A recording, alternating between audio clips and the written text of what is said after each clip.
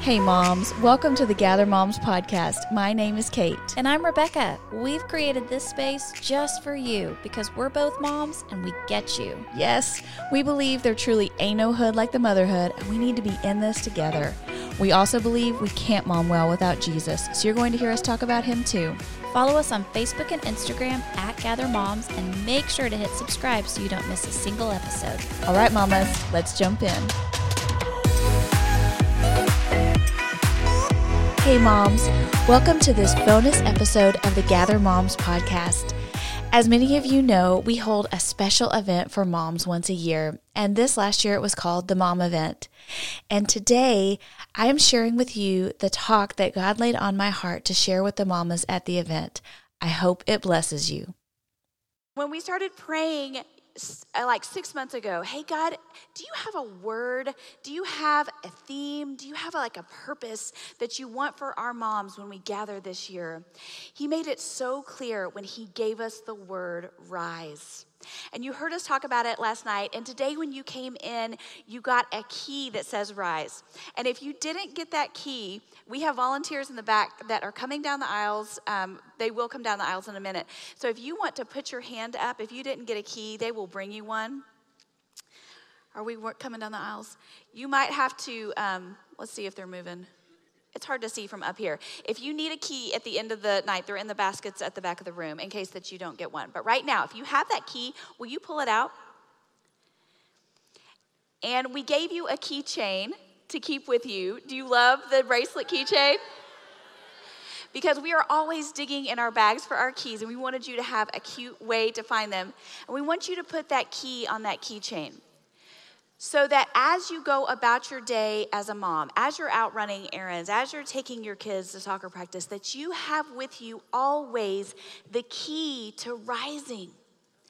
And the key, when you hear that phrase like the key to health, the key to success, the key to happiness, that is defined. The key to something is the most important determining factor needed to achieve or accomplish something.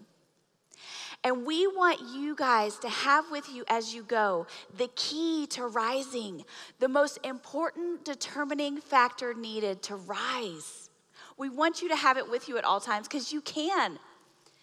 And y'all, the key to rising, the most important determining factor is everything that we talked about last night. And it's so simple, we make it so complicated, but it's so simple. The key to rising is Jesus and community. And I want us to see that from a story in John chapter 11.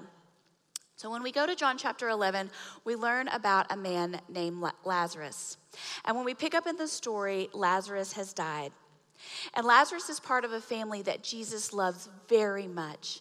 He has two sisters, Mary and Martha, and he is the brother Lazarus. So there's three of them. And they live in Bethany outside of Jerusalem. And when Jesus gets the news, he actually gets news that Lazarus is sick, and he doesn't come right away. He's about 15 to 20 miles away. And then 2 days later, he comes to them. And they live in Bethany near Jerusalem, so he finally gets there. And when he gets there, Lazarus has been dead for 4 days. And when he walks up, remember, this is a family he loves dearly. He walks up and he sees Martha, who is mourning and heartbroken, and he has the most beautiful conversation with her. And then he sees Mary. And as he meets with her, all of the mourners who have gathered over the last 4 days, because that was Jewish custom, that they would all come and be with the family who was mourning. They had all gathered and they were there. And he talks with her and he comforts her. And then he does something really strange. And he says, "Come with me." And he asks them to go over to the tomb where Lazarus is buried. And he says to Martha, "Hey, have them roll back the stone that's covering this tomb." And Martha, I love her so much. If you know her story, if you've ever heard her story from earlier on in the Gospels, she's the one who's cooking and doing all the work when Mary is sitting at Jesus' feet, right? She's a pragmatist, y'all. She's very practical. I get her. Like, she's my people. I understand, okay? We got things to do. Y'all don't have time to be sitting at the feet of Jesus. Let's go. We got dinner to make, okay? So Martha is the eternal pragmatist. So Jesus says to roll the stone away. And no joke, y'all, this is what it says in Scripture. She looks at Jesus and she's like, "Hey, it's gonna stink." She says, he's been dead 4 days. Like, listen, in a very practical sense, it's going to stink. And Jesus says, it's okay, just have the stone rolled away. So she obeys, and she asks them to roll the stone away.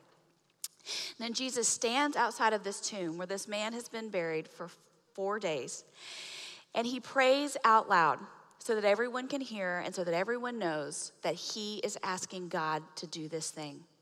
And he praises God, and he recognizes his goodness in this moment, his power in this moment. And then Jesus, standing outside of this tomb, yells. The Bible says he shouts, "Lazarus, come out." And this man who has been dead for 4 days, as the people watch, all of a sudden, this being starts coming to the edge of this tomb. And they look, and there is Lazarus wrapped in his grave clothes. These linens are wrapped around his body. He has one going over his body this way, and he has one going around his face. And he shuffles to the edge of the tomb. And they're all amazed. And then Jesus said to them, "Hey, you guys that are here, go help him take those grave clothes off of him." Now, there's a few things I want you to see in this story that I think changes everything for us when we think about rising. Here's what I want you to see first. I think when we read the story and we hear that Jesus hears that Lazarus is ill, and we know that he loves Lazarus and his sisters, and he doesn't go to them right away, we go, why would Jesus do that? He healed so many people. Why wouldn't he go right then? But the scriptures actually say that he heard the news, and it says he loved them so much, and then it gives us the word "so." It said, so he stayed where he was 2 more days. He didn't wait to go to them out of unlove. He waited to go out of love for them. And so I want you to see, if you are here today and you are asking Jesus to help you rise, if you're asking him to help someone else get up, and you feel like you're waiting, your waiting season is not a wasted season. He wants to come as quick as he can, but he loves you so much that he is not going to come any sooner than what is absolutely best for you and for his glory. Your waiting is not wasted. Keep crying out like Rebecca Lyon said last night. Just keep yelling, "Jesus, Jesus, Jesus." Mama, he is coming, but he's going to do it in his time. Let me tell you, that timing, we start to see it. Because by the time he gets there, let me tell you what I learned about this. Because Lazarus had been dead 4 days, in Jewish tradition, they believed that for the first 3 days, the soul would come back and forth from heaven back to earth. But by the 4th day, it was a done deal. That person was for sure dead. Okay? So he waited until he knew that they needed to know that this brother was dead, okay? Like really dead, not like a little dead. I don't know how you can be a little dead, but not a little dead, like dead, okay? Like you stink dead, okay? He wanted to wait until that point. Not only that, y'all, he had healed sick people before, but nobody had ever seen this. He had healed that little girl in that room, but only Peter, James, and John got to see that. This he was about to do in front of a bunch of people. And you know why it was a bunch of people? Because they were there to mourn with Mary and Martha. People from all over. There was a huge crowd of people that had come to be with them. So he didn't just perform this miracle. He wanted to show off. God, guys, his timing was perfect. What he was doing was on purpose. Your waiting is not wasted. He is doing what he does. Trust him. Just keep crying out. And then they go to that tomb, and he calls Lazarus to come out.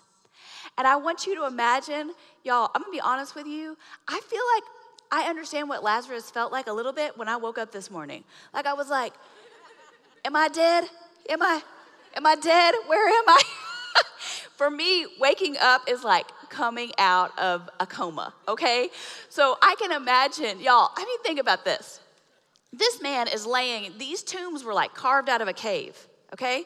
So this man is maybe laying on like some stone slab. That's how I picture it. Baby's on the ground. I didn't read that part in the commentary. But he's laying down and he's all wrapped up. And then all of a sudden he hears Jesus hollering at him, right? So he's like, can you imagine? Like, think about that. I had never really like thought about what that must have been like for him, okay? So he hears Jesus hollering at him. He's like, everything's okay? I'm still here? Okay.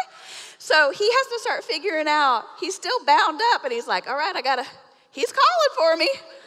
I guess I gotta start trying to get out of here, you know? So he starts trying to make his way to the entrance. I'm putting a little swag on it, okay? He's like, I'm coming for you, Jesus. I'm coming, you know?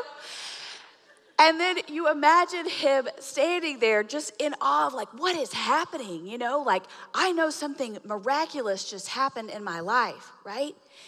And then, here's what I want you to see. Guys, Lazarus didn't get up out of that grave by being in that dead, dark place by saying, okay, I think I can do this. I think I can raise myself from death to life. I think if I make enough good choices or I drink enough coffee or I do all the right things, I'm going to be able to raise myself from death to life. No, that's ridiculous. He would never be able to do that. And that's the same thing for you and I. If you know Jesus as your Lord and Savior, you didn't get to come to know him by doing a bunch of good things. You came to know him by saying, I'm dead and I need life. And the only way to get life is through you. So I'm just saying, I got nothing. I'm laying here in this dark, empty tomb. It's going to have to be you. And he said, got it. I'm giving you life.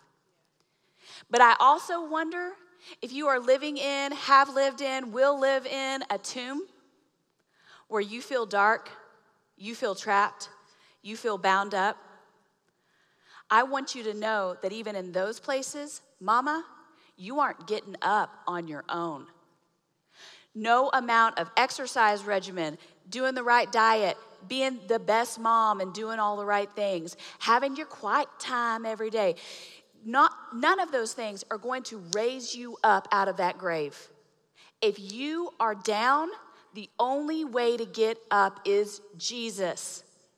So stop. Stop trying to pull yourself up. Stop trying to do it by your own effort. The only way you're getting out of that pit is Jesus. And then when he pulls you up and you start to get to the edge of that tomb, guess what's still on you? Grave clothes. None of us come up out of the grave without those grave clothes still on us. Those are the things from our old nature, our sinful habits, the things that have us bound up, our anxiety, our negative ways of thinking, the bad habits that we have where we spend too much money because we think that having these things is going to make us feel better. Or the old relationship we have with maybe a guy that we're texting that we know that we shouldn't. And now we've come to know Jesus, or he's pulled us out of that pit, and we still got those grave clothes on us. And Jesus does not tell Lazarus to take those off by himself. He says, community, y'all come over here and you help pull these grave clothes off of him. Mama, you cannot get free of all of that stuff by yourself, and you were never supposed to. It was always supposed to be this way. Jesus did this in front of all these people so we would see. Y'all, we're all still here walking around with grave clothes on us. We will never be free from all of those this side of heaven. And I need you and you need me to come and say, you know what? Listen, y'all, those grave clothes were probably nasty. Can we be honest about that? If he had been in the tomb for 4 days, can't you imagine that was nasty? And y'all, our grave clothes are gross. They're dark. They smell. It's the ugliest, grossest parts about us. But if we want to really get free from those things, we have to be willing to say, hey, sis, I'm bound up. Can you help get this off of me? And we have to be willing to be women who are in community in such a way that we say, hey, I'm willing to enter into this dark, nasty space with you. because I love you. And maybe Jesus did something in me, and so I'm ready to help. I'm ready to help be a part of getting you free from these. Here's the last thing I want you to see. And I've read this story I don't know how many times. And it wasn't until studying it to share this with you today that God showed me this, which I thought was incredible. So when Jesus first hears that Lazarus is ill, and he says, I'm not going to go. Well, then 2 days later, he says he does. The disciples are like, nah, brah, you cannot go that way. The people near Jerusalem hate you. Like, they want to stone you. And I'm not talking about cannabis. I'm talking about taking rocks and throw them at you until you die. Like, you cannot go there. Anybody near Jerusalem, they hate you. Okay, this was toward the end of Jesus' ministry. And he gives some metaphor to them about walking in the light. Y'all, I don't know. All these parables. You're like, okay, we'll talk about that one when we get to heaven, because you're going to need to explain a lot of this stuff, okay? So he's talking about walking in the light, and he shows up there, and he heals Lazarus. And it tells us that all these people that were there came to believe in Jesus. But there were a lot of people who left that place and went back to Jerusalem and told the Jewish leadership what had happened. And from the verse where he raises Lazarus, it's only 9 verses later that it tells us they began the plot to kill Jesus. And you guys, from when he raised Lazarus, he was dead on the cross less than a week later. Here's what I want you to see about that. Jesus knew, he knows all things. He knew that going there and raising Lazarus would mean his own life. He was willing to give his life so that Lazarus could rise. And he was willing to give his life for you and for me so that we could rise. Let's not waste that gift.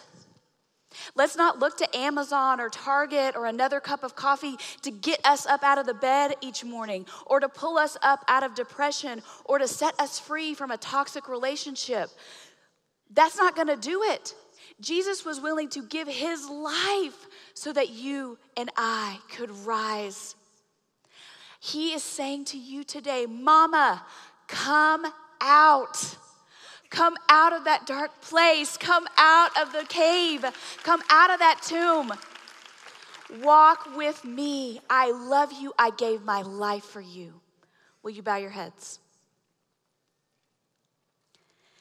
God, we thank you so much for what you're doing here in this place, and we thank you for what you did on the cross. God, we know that you gave your life so that we could have life. God, you don't want us to live our lives in the tomb. You want us to live our lives with you every day, walking with you. God, would you help us to look to you when we need to rise? God, would you help us to be honest with our community about getting these grave clothes off of us? Would you help us to be real and authentic? We need you and we need each other. It's in Jesus' name we pray. Amen. Amen.